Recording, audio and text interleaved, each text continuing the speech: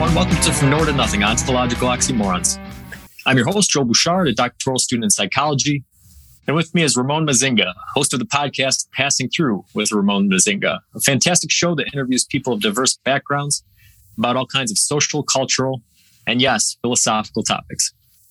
Today we'll be doing a crossover episode in which we'll interview each other about 3 topics, after which you can listen to the whole discussion here, or you can watch the discussion broken up into 3 videos on Ramon's channel.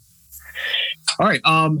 So Ramon, for my listeners, you want to just kind of introduce yourself and tell us a little bit about what you do?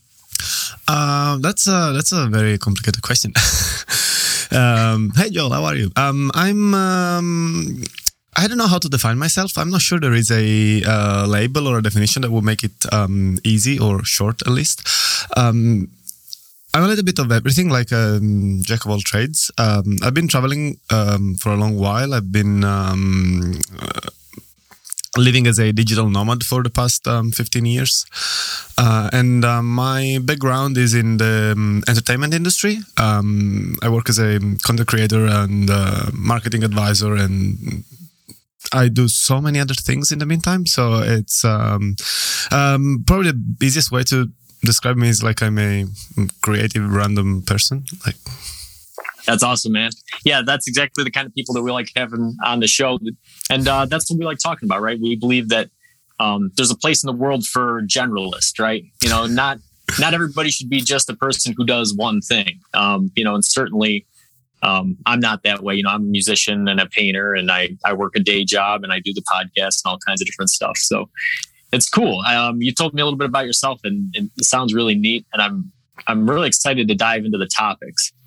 So let's just start right off with the first one, which you sent over to me. So we'll try to straight off questions, and we'll see where it goes. So the first thing you wanted to talk about was travel and the search for the unknown versus need for stability. yes. So I'll start with the first question. What roles do you think nature and nurture play in searching for the unknown versus a human need for stability in their lives? Beautiful question. I think it's very subjective.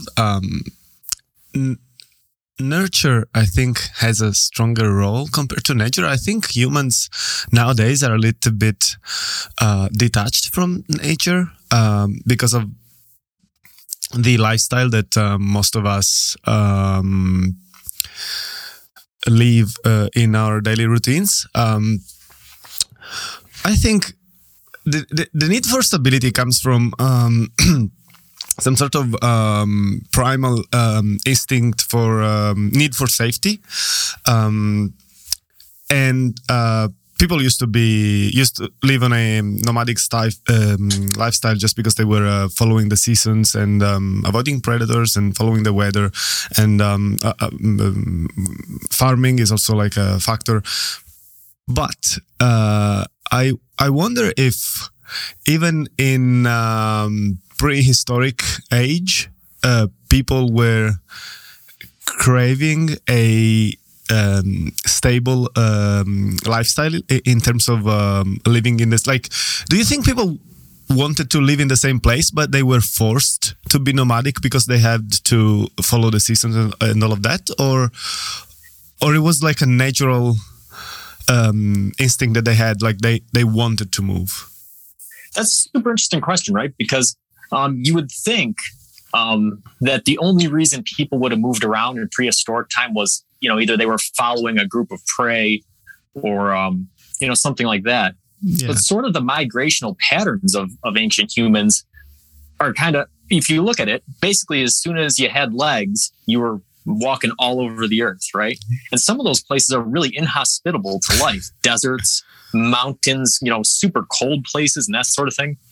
And you think there has to be an easier way to make a living. You could pick some berries or eat some nuts or find some rabbits in a nice temperate location. There's no reason to go into these snowy mountains or into these deserts. So it's a real interesting question thinking about that. Why did ancient humans travel? Was there a need for it, or is there a want for it? And then when you look at modern day travel, again, the need for stability versus the unknown, right? why do modern humans travel? That's for a instance, totally with technology. different question. Yeah. So, I mean, if you think about it, I can get on the internet and I can look at pictures of the Taj Mahal or the pyramids or something. And it's a pretty accurate graphical representation of what they are. And I don't have to get on a plane and go through the airport and then walk around in the heat or whatever it is. Right. So what is it about actually reaching out and experiencing that unknown, rather than just sitting at home where I'm familiar in my nice, stable environment? What is that that's causing me to kind of move on and travel, And it's that nature versus nurture question, right? So human nature, is it to have that stability or reach out and do that unknown? And certainly it's some balance of the two. But yeah, then how people are nurtured probably has a big role in that too, right? I think that some people, you can see they have that thirst for travel and they want to go out and they want to explore. And there's other people that are perfectly happy to live their their lives day in and day out doing the same thing. So it's kind of an interesting question like that. But, do you want to go ahead and ask another one, or? Yeah, I was thinking in terms of like in the past, probably one of the reasons why people went off and inhabited lands that were like icy or deserts was because like there were tribes and they were all fighting all the time, and so the dominant tribe would settle in the nice place, and all the other tribes, like the rejected ones, had to find another place where to live and where to settle. But nowadays,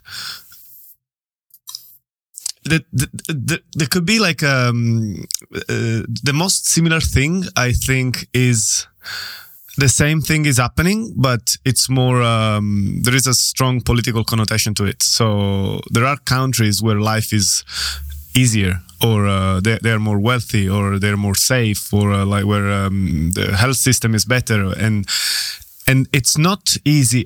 The same way as it wasn't easy back then to just enter a new tribe and live with them because you were like the foreigner or the alien. The same happens today, but in a more organized and systematic way.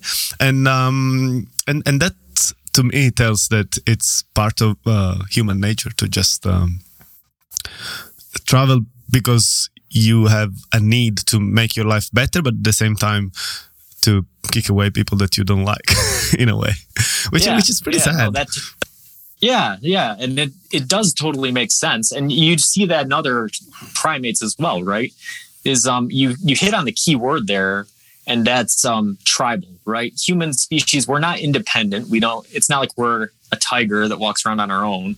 And we're not a communal species either. We're not like ants or bees that live together in a harmonious whole. We're tribal, right? And so we have these small groups that we identify with, that we bond with, we travel with. And I think that you're right. It's right in our nature to identify a territory as our own, to try to collect resources for ourselves and to exclude groups that don't fall into that category. And you can see it on a micro scale and a macro scale, right? I think you kind of addressed the macro one, which is countries' borders, right? I live in the US, where we have Mexico to the south, and that border is a huge deal, right? Because people on one side of it have opportunities and healthcare and these sorts of things, and people on the other side don't. But even within communities, you see it. Different people who live in the inner cities versus people who live in the suburbs versus people who live in rural areas. In America, anyways, you have highly different access to not just wealth, but healthcare and those sorts of things based off your geographical location. So certainly, looking back into ancient history, and, I think that you hit the nail on the head there. Probably very much the larger tribe who had a more advanced technology as far as weapons and things like that would probably post up in those preferred locations. And then as things continue to expand, some of those other people would be pushed into the more desolate areas. How do you feel about borders as a concept? In a perfect world, you wouldn't have them, right? You wouldn't need them. Right. You wouldn't need them. But I think that, like we just talked about, human nature is tribalistic. And I think that humans, we inhabit a very interesting spot as in highly intellectual species, right? Because we have the ability to self-reflect. So tribalism is built into our nature. But at the same time, we have the ability to know that it's wrong and to try to do something about it. But it doesn't make fighting nature any easier, does it? So that's why borders still exist, even though most of us know that in a perfect world, they wouldn't be necessary. Yeah, exactly. In a perfect world, we wouldn't need them, but we don't live in a perfect world. As simple as that. Have you traveled much? I've traveled a little bit. I have been to Serbia, Hungary, Croatia, France, Germany. I've been to Mexico and Canada, a few other places, and all over the U.S.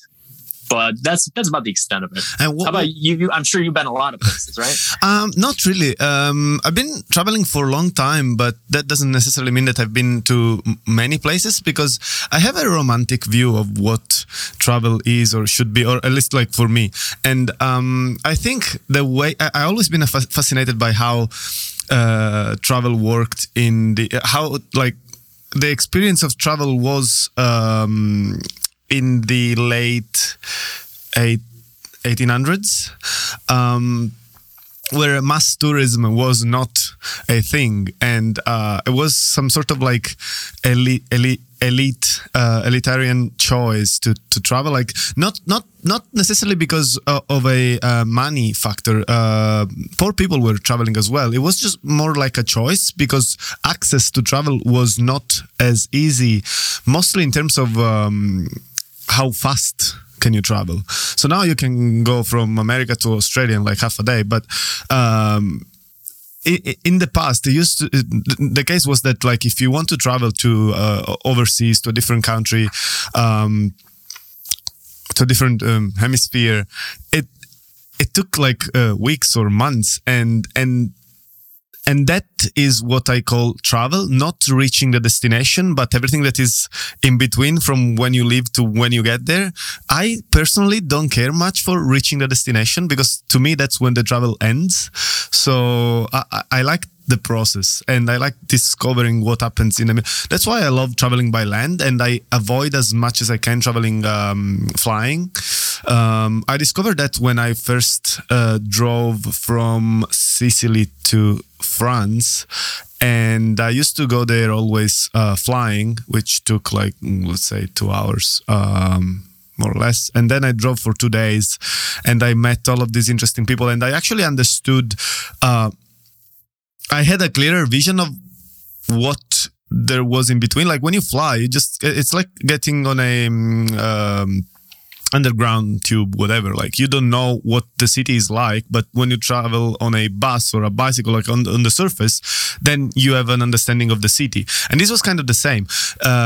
So I could experience everything in between, all the cities, all the town, all the people, and how everything was changing slowly, but in a clear direction. And to me, imagine that at a global scale, that it was what led me to travel internationally in the same way. So what I do is I go to a place, I try to stay there as long as possible, or at least until I get bored, and I try to experience life as a local. So sometimes I try to study a language, or at least I try to like blend in and work in the place, or in that country, in that city, or settle for a little while, and then start getting a network of people and friends, and that makes me feel accepted, but at the same time, it gives me an understanding of how those people live, because my way of traveling is more about understanding people rather than visiting. I generally hardly ever go to museums and stuff like that. Like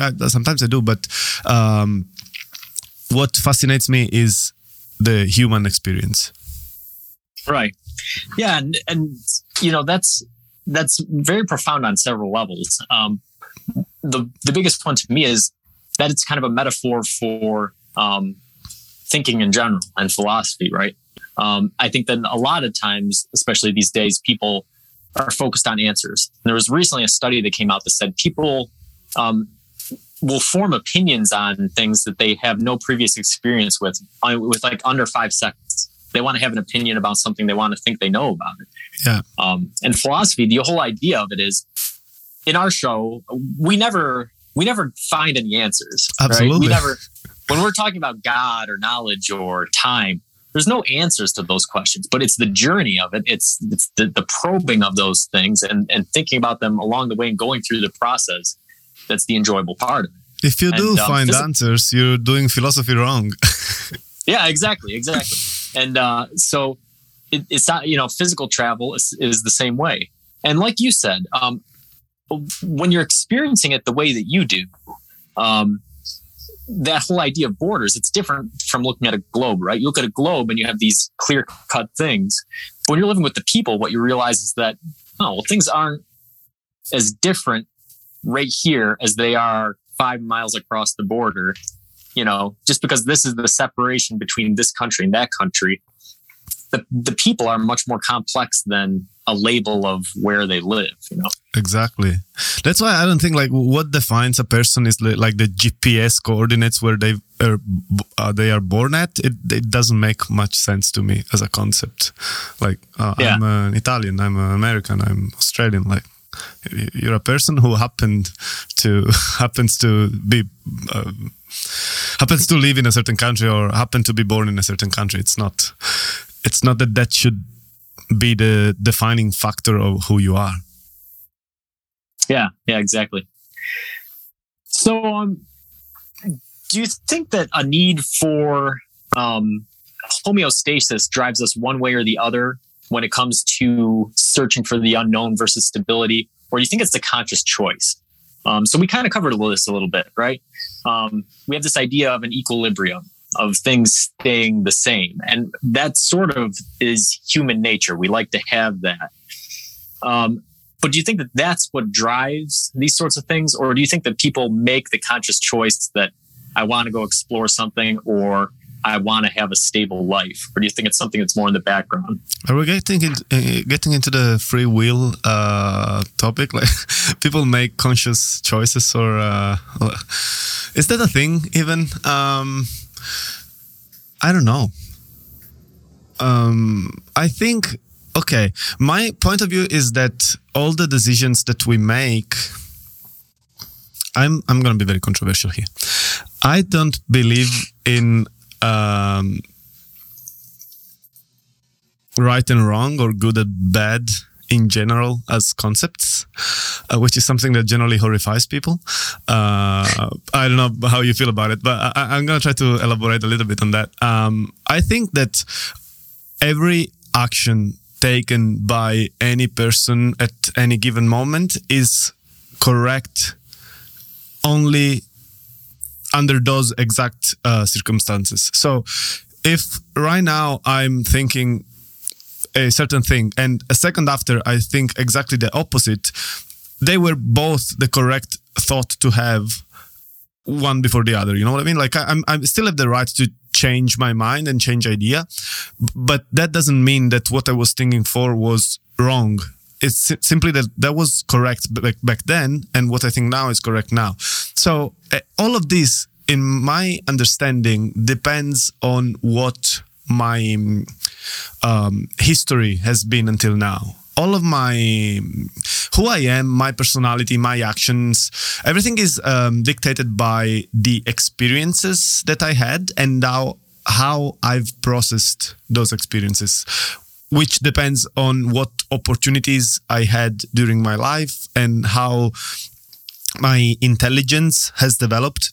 Intelligence, I'm not talking about like knowledge or education. I'm talking about like how my brain works, and intelligences are many different types. There is a musical intelligence, there is mathematics, there is literature, there is the ability of like empathy. It's a huge well. Anyway, so basically, each person lives their life in a different way from one another. Everyone has their own different experience, and based on that, they make their decisions, which are the best possible decisions for them at that point in their lives. And if they start thinking that that's not the best thing for them, they can change their idea and move on. But when it gets to the point of making decisions, not everyone is able to understand if those decisions are influenced by everything that is an artificial construct around them. So social rules, and sometimes you do things just because you've been taught that things works this way and this is the way to go, and you do that just because of habit. And some other people start thinking and what's the word, trying to understand if what they're doing is actually the best possible action to take, or if they're just doing it because they've been told so. And I think that's the discriminating factor. Like when you start thinking in an analytic way about everything, literally everything, and you stop giving everything for granted, just question everything, that's when you are able to do decisions that, I don't know if this answers your questions. I went like, it's just far off, but yeah. No, I think that, yeah, it's great. And I think it's bleeding into our next topic a little bit. We're getting there on time. So I'll try to, we'll tie it in some, but no, I think that you have a good point, which is, I was asking basically searching for the unknown and exploring versus, living a stable life. If those are, how they're influenced. And I think that you answered it pretty well, which is that, if you live an unreflected on life, right? If you're just going through life, I think you're going to tend towards wanting stability, wanting things to remain the same. If you're somebody who is analytical, and you're doing a lot of self-reflection, and you're wondering about some of these bigger questions, what's the meaning of life? Why are we doing all this stuff? I think that you're tending to be somebody who is going to want to explore, going to want to search for the unknown, and do those sorts of things. And that leads us right into our next topic, which was experiencing life over searching for meaning, right?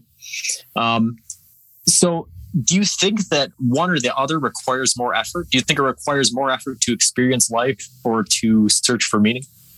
I think most people try to do neither of those, which definitely requires less effort. It's like living on autopilot and letting life happen to you. But those two, I used to think of those as they were the same thing. And only recently I'm considering the possibility that they are actually two very opposite things.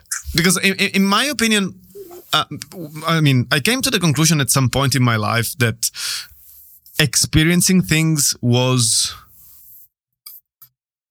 in some way or form the answer to the question of what's the meaning of life. But it doesn't really make much sense. I think now I've reconsidered, and I think that they are like two possible, like you get to a fork and at some point you decide, do I want to focus on experiencing things, or do I want to focus on trying to find what is the meaning of all of this all around us? And to answer to your question, I think probably it takes the same amount of energy, but it's different sort of energy. It really depends on who you are and what drives you in life. Searching for a meaning, to me, is not probably the best option, because I already know I'm not going to find the answer to that question, like what's the meaning of life. But experiencing things, on the other hand, gives me an idea of how to take the most out of this experience, where experience is life.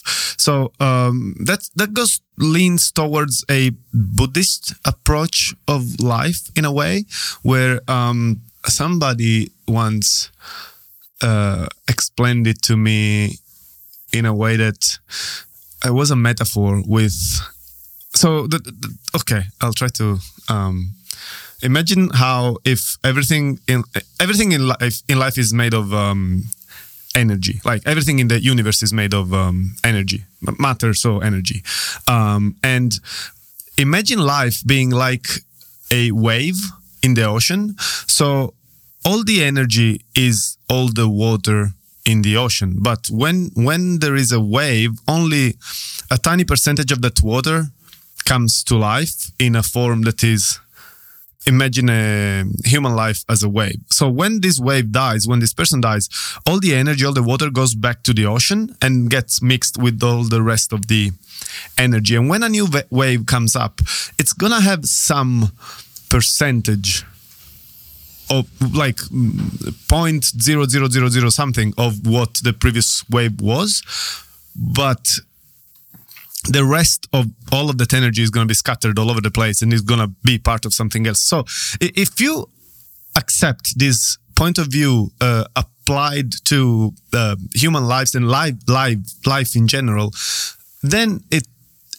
becomes obvious that we are all the same thing at the same time. So I'm you and the tree and the plant at the same time, the dog at the same time, because part of me and part of my energy could have been anything living in any place or time at any given point in history. And at that point, you realize that your life that you're living now is just transient and is something that is gone. Very unlikely. Like it's still possible, but it's extremely unlikely that it's gonna happen again, because the possibility that like reincarnation in the strict sense, it's really not probable from a statistical point of view. So my point and my conclusion to all of this speculation, which is purely hypothetical, is this specific wave has only one goal. And the best way to contribute to the experience that can be gathered by the rest of the ocean is to experience everything that this wave can experience and contribute at its maximum potential. So what I want to do with my life is to gather as much experiences as possible and learn from life, because it's like going to the museum and you want to see everything in the museum, otherwise you miss out.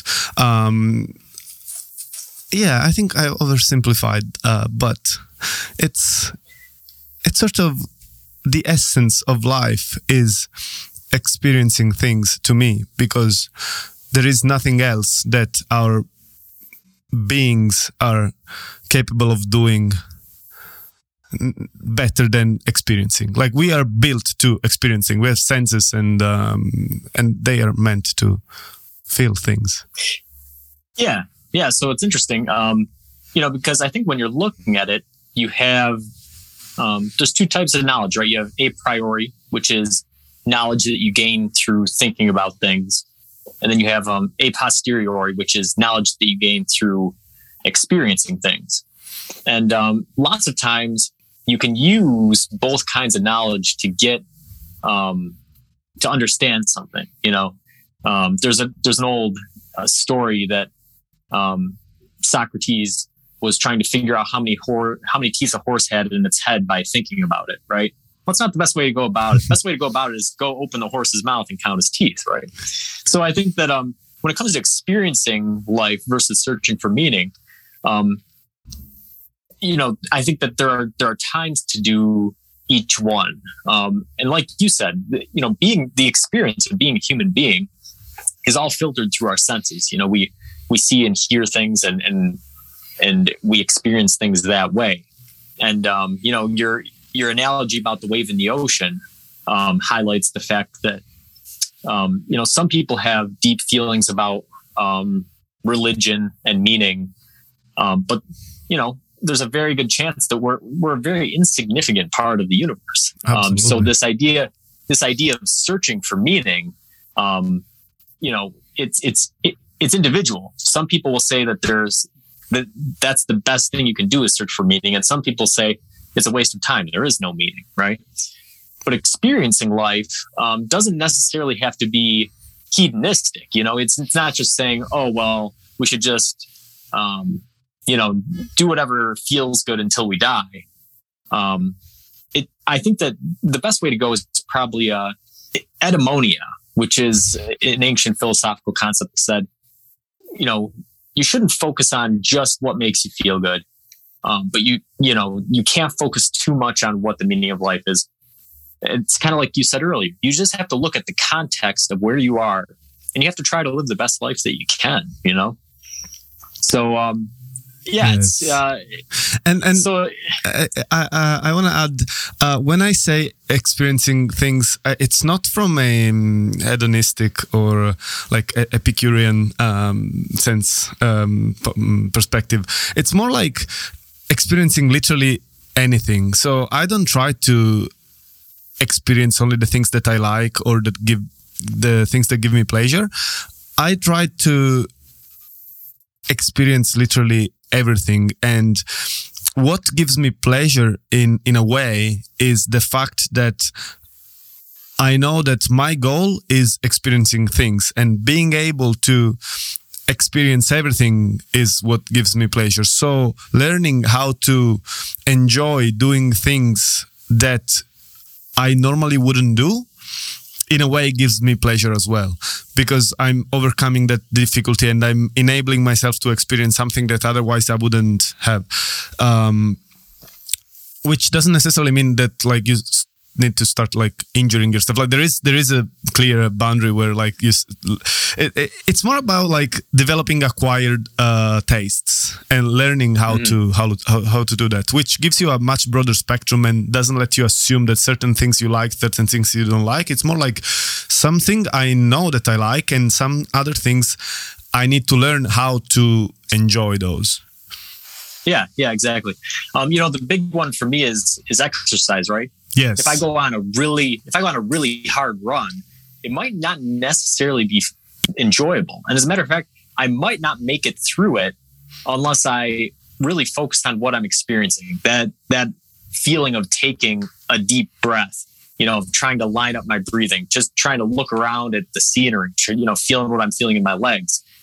All these things, like you said, is there meaning behind them? Maybe not necessarily, but the experience of feeling them is something that adds a qualitative benefit to life. And like you were saying, just the idea of the things that you like and don't like, right? If you start thinking about them deeply, okay, you like certain foods and you don't like others. Well, why? Why is that? And what you realize is that in some cases, it really just has to do with mental blocks that you've put in place. Absolutely. Rather than the objective experience of what's happening, Yeah, I'm glad that you agree with that, because it's not a very common point of view, especially with taste. People are really attached to what they like and what they don't like, and especially Italians. Like, you cannot talk food with Italians. It's a really sensitive topic. And I'm like, no, man, you should try that. And I'm like, no, that's not how my grandma used to cook it. Yeah. And no, I totally understand, because I'm just a strange person in general, where like, I don't really think about food much, it's just not something that, I eat because I have to. And yeah, sure, there's certain things that I like over other things. But for the most part, I don't really think about it, Same thing with getting dressed, right? Like, I've got 3 different colored t-shirts just because I've got more important things to think about in life, right? I just want to be able to throw on a shirt and a pair of pants and have them match and go about my day, rather than spend 15 or 20 minutes thinking about, what I'm going to wear or that sort of thing. So it's kind of like you said before, earlier on, does it require more energy to do one or the other? It doesn't really. Basically what it boils down to is everybody has a certain amount of cognitive energy, and what they choose to spend it on is what they choose to spend it on. Right? Exactly. Unless they decide not to spend it, in which case that's the case when it requires less energy. Yeah. And that was an interesting point that you made as well, right? Which is, if you think about it, everybody's experiencing life, right? We all, most of us have some sort of sensory perception. We can see, or we can hear, we can smell, we can taste, we can think. We all have the same faculties. But I think it's kind of our mind's filtering process, right? What things we're deciding to filter out versus what things we're choosing to examine and actually analyze. And you make a good point, which is that I think that especially with the world that we live in and, the short attention spans and the social media and this sort of thing, I think that a lot of stuff just goes through people's filter, and nobody's really taking the time to analyze or think about what the experiences that they're having. Some people don't acknowledge reality because it's not worth their time, I think, or they think. Yeah. That was one of the questions that I had you pretty much answered, which was I was going to ask, do you think people have a hard time seeing the value in searching for meaning?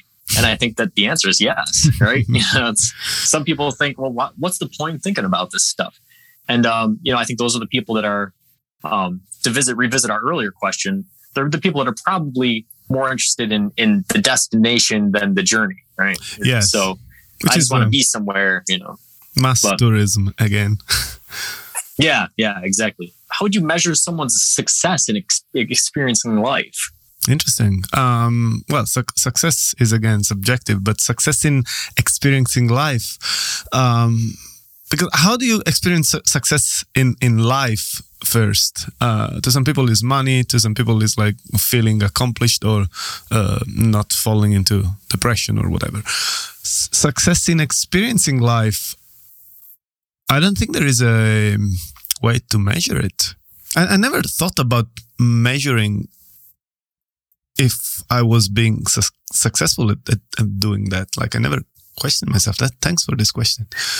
I'll give you a couple hypotheticals, right? So, let's say there's somebody who, they want to search for the unknown. They want to experience life. They travel all over the world. They see all kinds of things. They meet all kinds of people, right?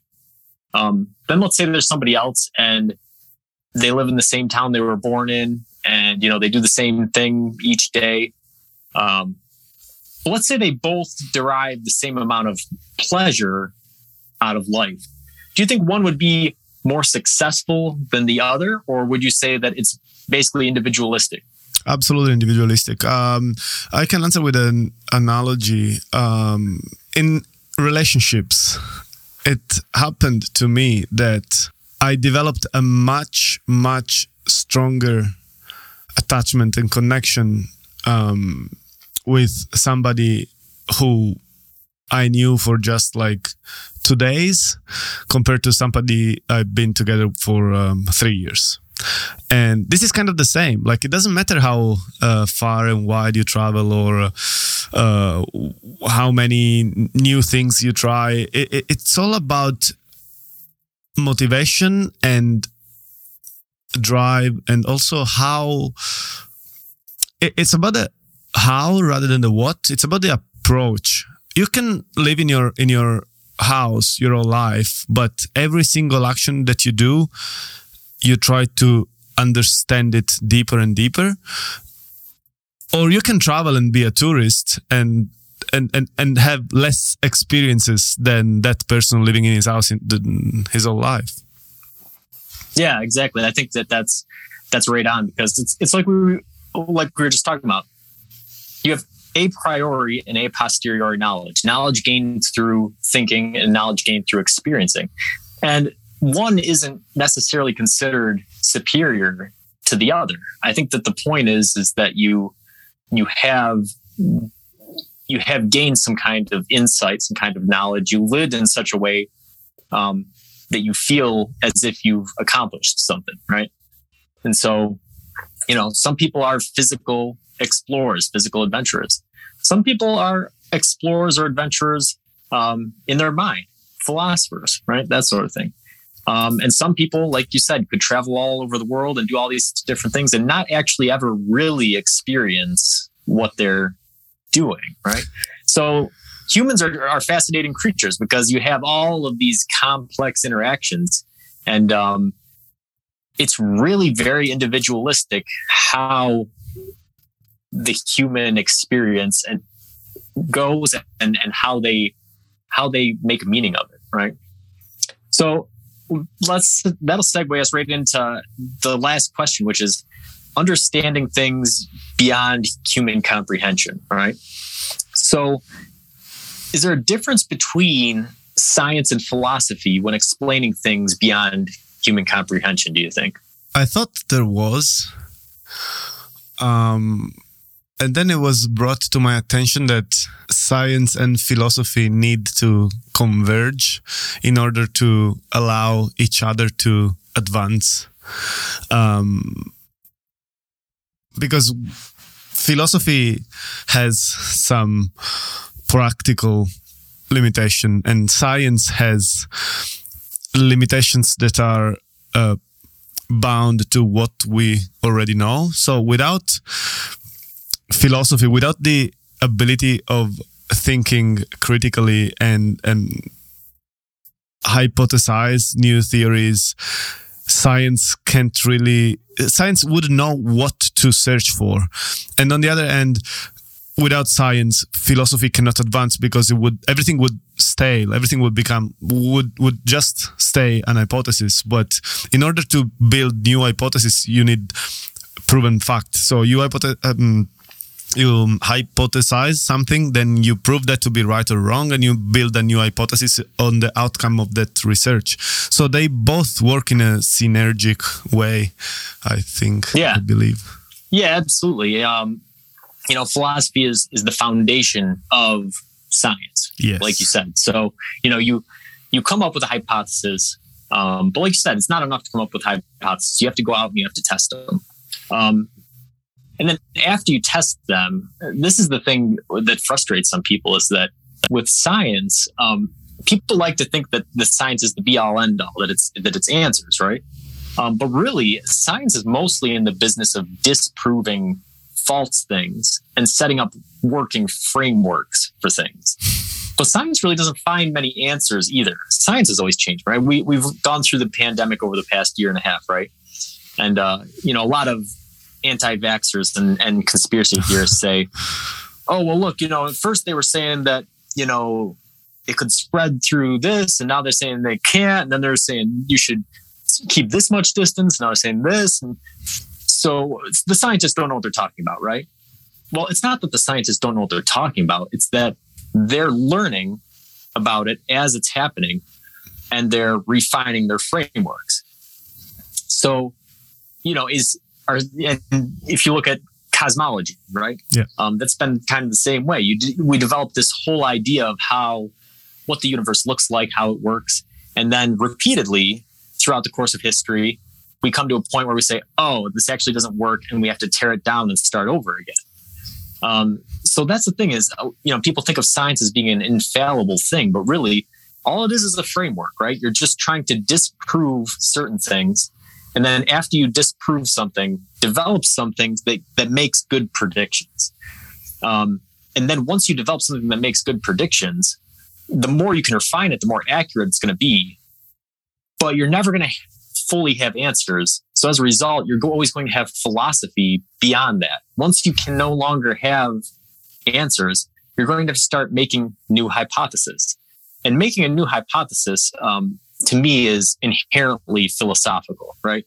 Because you can have all the data points, you can have all of the evidence, you can have all these things, but they don't really mean anything unless you synthesize the information in your head and try to make meaning out of it. So what separates a philosophy from a conspiracy theory, do you think? Conspiracy theory is something that is believed to be true. Philosophical idea or theory is something that you think about, you speculate, and you wonder if that could possibly be the case, but you don't assume anything, you don't give anything for granted, I guess. Yeah, I think that's a good answer. I think that the key word there is the assumption, right? Philosophy does follow a rigorous process, right? So even though it's not science, we're not conducting experiments and doing those sorts of things. We are thinking about something, and then we're within the framework of logic trying to form thoughts about it. Whereas, like you said, conspiracy theories make a lot of assumptions about things. Rather than looking at what the most logical explanation is, or rather trying to find evidence that disproves something, you're more looking for the answers that you want to find, the things that you want to hear. I think conspiracy theories, they draw from an ancestral need for explanations, and for you need to as a person, you need to make sense of what's happening around you, and you need to have something or someone to blame to relieve stress and pressure from yourself and from your inability to understand what's going on. So in the past, like when the cavemen were seeing like lightnings, they were going, "Oh, this must be the gods," because like how else would you explain what's going on? And once you justify that, your mind goes at peace. Like, this is something that I couldn't understand, that it was bugging me so much, and now that I finally have the solution, it's a god, it's a being living in the sky that throws this like fiery whatever. Okay, now I know what it is, I can go to sleep. Like, you know, the mind goes to peace. And the same is it's happening here. Like, people simply don't know things, and they need to cope, and they find relief in conspiracy theories, because it's the easiest and most accessible way of coping with the unknown. Yeah, absolutely. Yeah, and I think that, again, you know, going back to our talk about nature versus nurture, I think that it's part of human nature to want to have the answers, right? We have this ability to do this higher level thinking.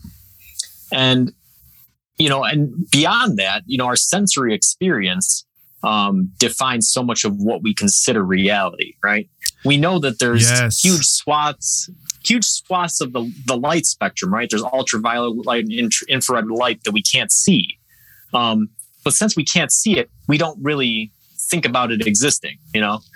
And I think it's just like you were saying, you know, if you see lightning and you don't understand the climate processes that created it and all of the things that go into making lightning, you're not just going to sit there shocked. You're going to try to develop an answer in order to cope with the fact that you don't have that knowledge, right? Yes. And that's where the conspiracy theories sort of come in. What's interesting about it is that, you know, understanding is a pretty fragile thing. And comprehension isn't discrete either. There's kind of levels of comprehending, right? So you and I are sitting here having this conversation, and we're both speaking English, but when I'm putting together a sentence, what I'm saying, I know exactly what I'm saying, formulating the words that are coming out. But you might hear those same words and be interpreting what's being said differently, right? Absolutely. So the level of comprehension can be a little bit different. I think it's the same thing with a lot of scientific media, right? People start reading about scientific media, and especially over the past 100 years. You know, a couple 100 years ago, it was possible to know everything there was to know, and to comprehend it on some level. But, you know, really over the past 60, 100 years, science has gotten to such a point where scientists are having a hard time communicating to lay people what it is that they're discovering in a way that normal people can comprehend. And I think when the normal people can't comprehend the advanced things that are being discussed, that's when they start to doubt it, and they start to come up with some of these conspiracy theories about take your pick, right? Vaccines or climate or whatever it happens to be, right? So it's really wild. And you know, humans have a limited amount of computational power, right? Our brains can only handle so much information. And the fact of the matter is that there's just so much more to know out in nature than what we can make sense of. You hit the right note when you said, I really liked that you picked up the topic of what defines reality has to do with our sensorial perceptions, which is something that I've been discussing with in one of my previous podcasts that I haven't released yet, but I will do in the next few weeks, about how reality is the product of the sum of all of our sensorial perceptions, which means that it's potentially different for everyone, but at the same time, it is for sure completely different from for creatures who have different senses. Like if you think about bats, they have ultrasounds, and if you think about like platypuses, they have like infrared abilities or something like that. So to them, the same world where we live in must feel and look completely different because we have different senses. And this makes me rethink and redefine the concept of what reality is entirely, because it's extremely it becomes subjective by any mean, and this connects what the other thing that you said about communication. Like we already struggle at understanding each other when we speak the same language and when we use the same words, because the meaning that we give to each word is it's established as a norm, but it's also arbitrary. So the same word to me could have a different nuance or a different meaning than it has to you. And I was having this conversation with another guy about the potential in the future for human AI integration, in the sense that we might be able to start using devices with our brain. There's a lot of projects that aim to achieve that in the very far future, I want to say. And to the point that when you are able to send a text message to another person with your mind, because you can control your cell phone with your brain, at that point we become virtually telepathic, right? But at some point, you're not going to need the phone anymore, because technology is going to advance to the point that like everything is going to be built in, sort of. And anyway, by that point, what use humans would have for spoken words? Like if we can communicate just with our thoughts, why would we need to talk out loud? And once we don't need to talk out loud, then in a large time scale, I think we would lose the need for words themselves, because concepts are not the words. If we can communicate concepts without using the words, we just skip the middleman. And Dean Rickle, this scientist that I was talking to, he pointed out to me that we always gonna need words. That was his point of view, because words are what we use to translate the mess that is in our brain, and how we process things. It's not necessarily the same. So how a concept is born in my brain and then translated into a word, that the first part that happens in the subconscious could be completely different. So the mess that to me means cow, for you it could mean something completely different or be simply incomprehensible. Do you think we always gonna need, like, what do you feel about words in general? Are they the most efficient way of communicating? No, I don't think so at all. Especially when you have as many languages as humans have, right? The fascinating thing about words is that they're attempting to capture a certain experience or a certain kind of knowledge, and you're trying to encapsulate it in something that is completely abstract, right? Why does the word tree represent a tree? And moreover, to what point does it, right? When I say a tree, well, how small can a tree be before it's a bush? Or, yes. What does it have to look like? So again, when I say it, it might mean something completely different from what somebody else says. So language is, I think it's a very inefficient way of expressing thoughts.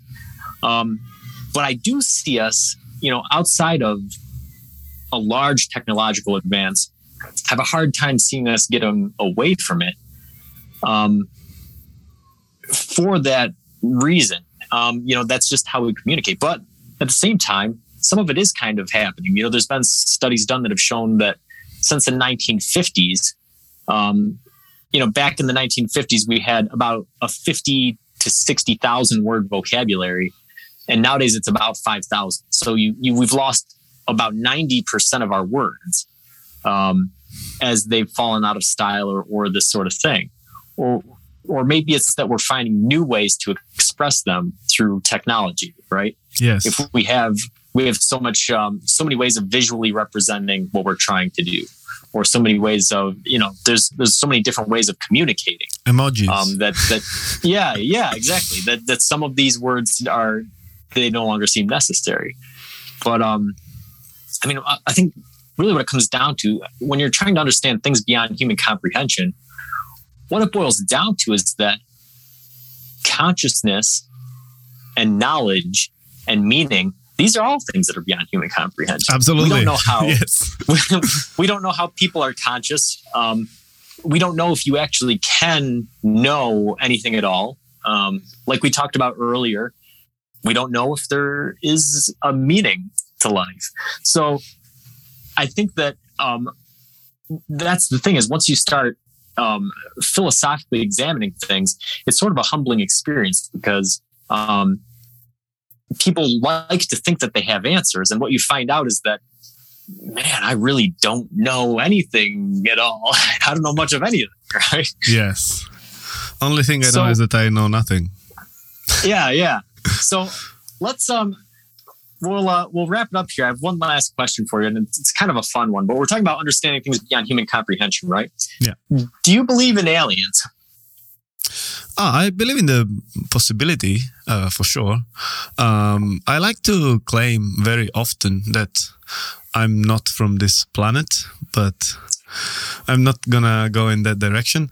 No, I think, okay, from a scientific standpoint, has been proven that there are multiple planets within our reach of we know that they exist that have conditions that would allow human life to exist.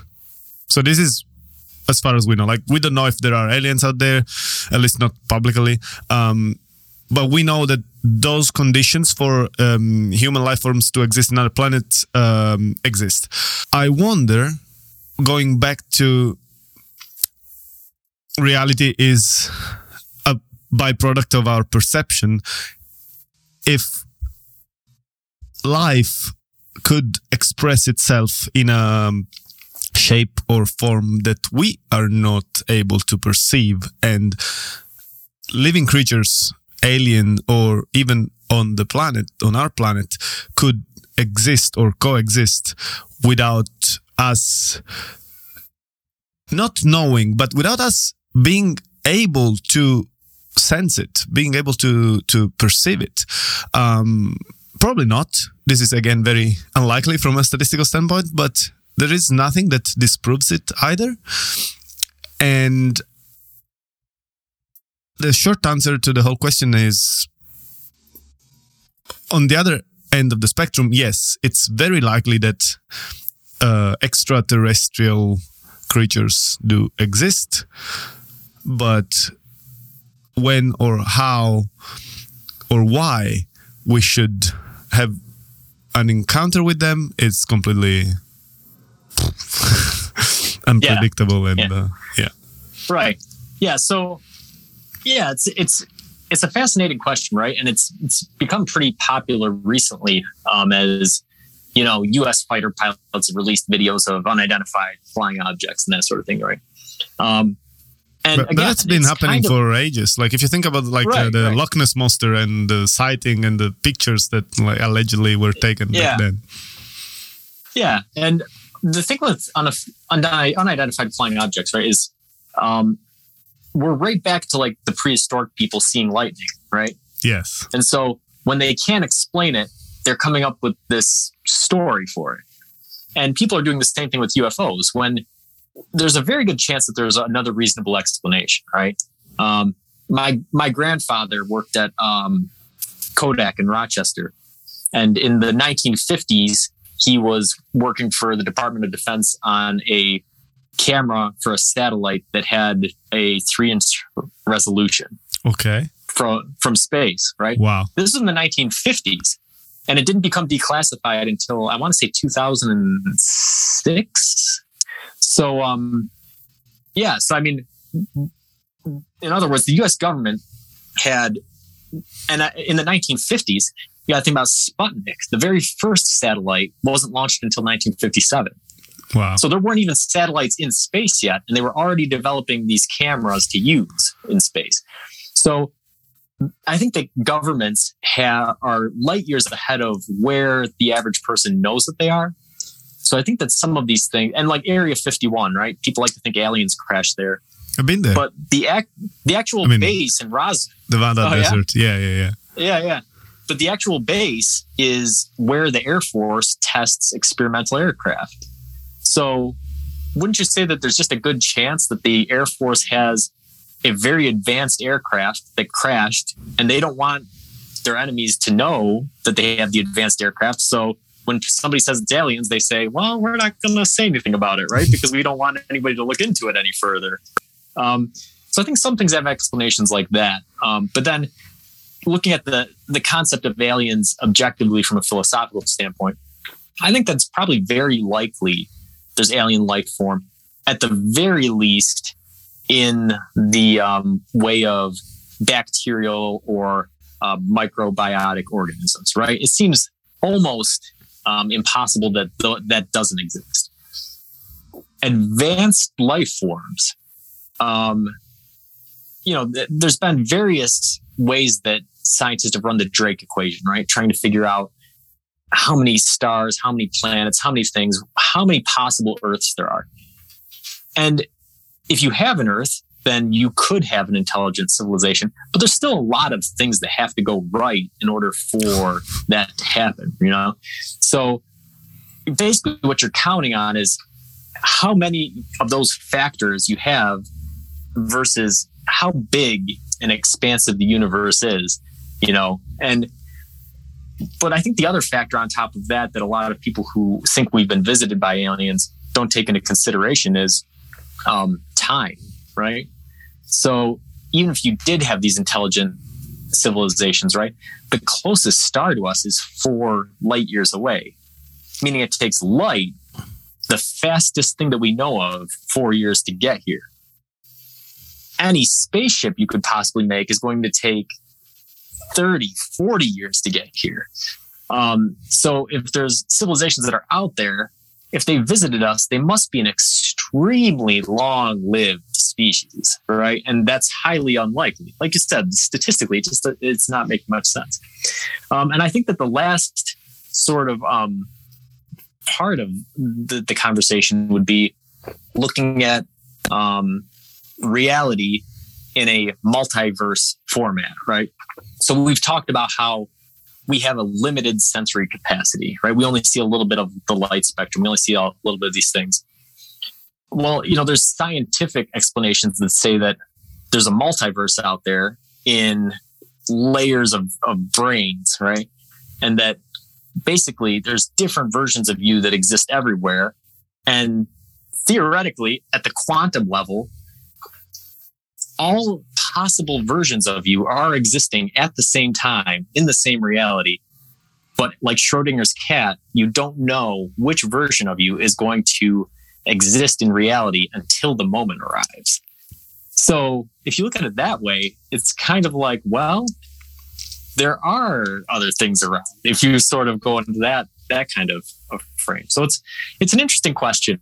And, I was mostly throwing it out there as a joke, but like anything, you can look at anything philosophically and try to say, well, if I pick this apart, what sort of things about it make sense and what sort of things about it seem a little bit far-fetched, Another way to think about the same thing is that time doesn't exist, and what only exists is the present moment. Because if you think about time, like everything that happened it doesn't exist anymore, and everything that has yet to happen, it doesn't exist yet.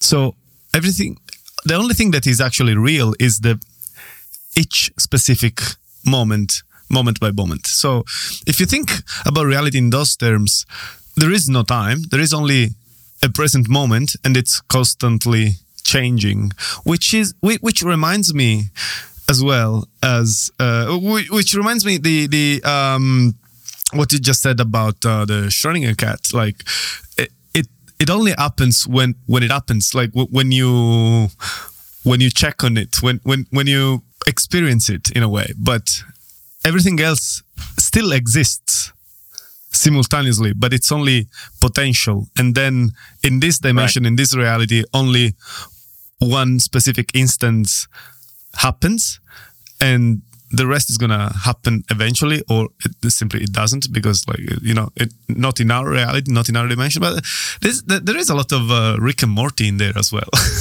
Yeah. Yeah, the whole idea of quantum potentiality is a really fascinating idea. And, and like you said, time is really just a different way of expressing certain things, right? Like having a multiverse where you have an infinite amount of universes, each one with any possible combination.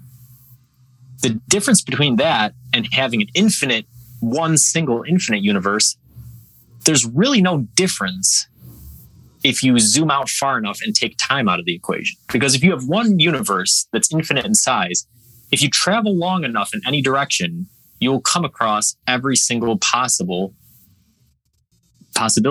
Anything, right? Yes. If it's truly infinite, you will come across every possible thing. And so having an infinite number of universes where any possible thing is happening, it's just a different way of expressing the same thing, So it's wild. It's sort of mind-bending.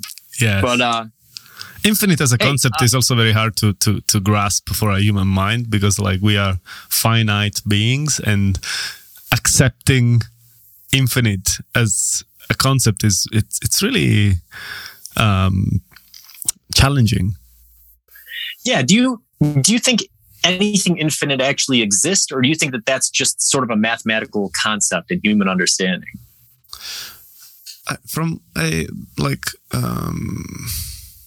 pragmatic, real material standpoint, I don't know how to picture something infinite in my mind, but I do understand the mathematics behind it.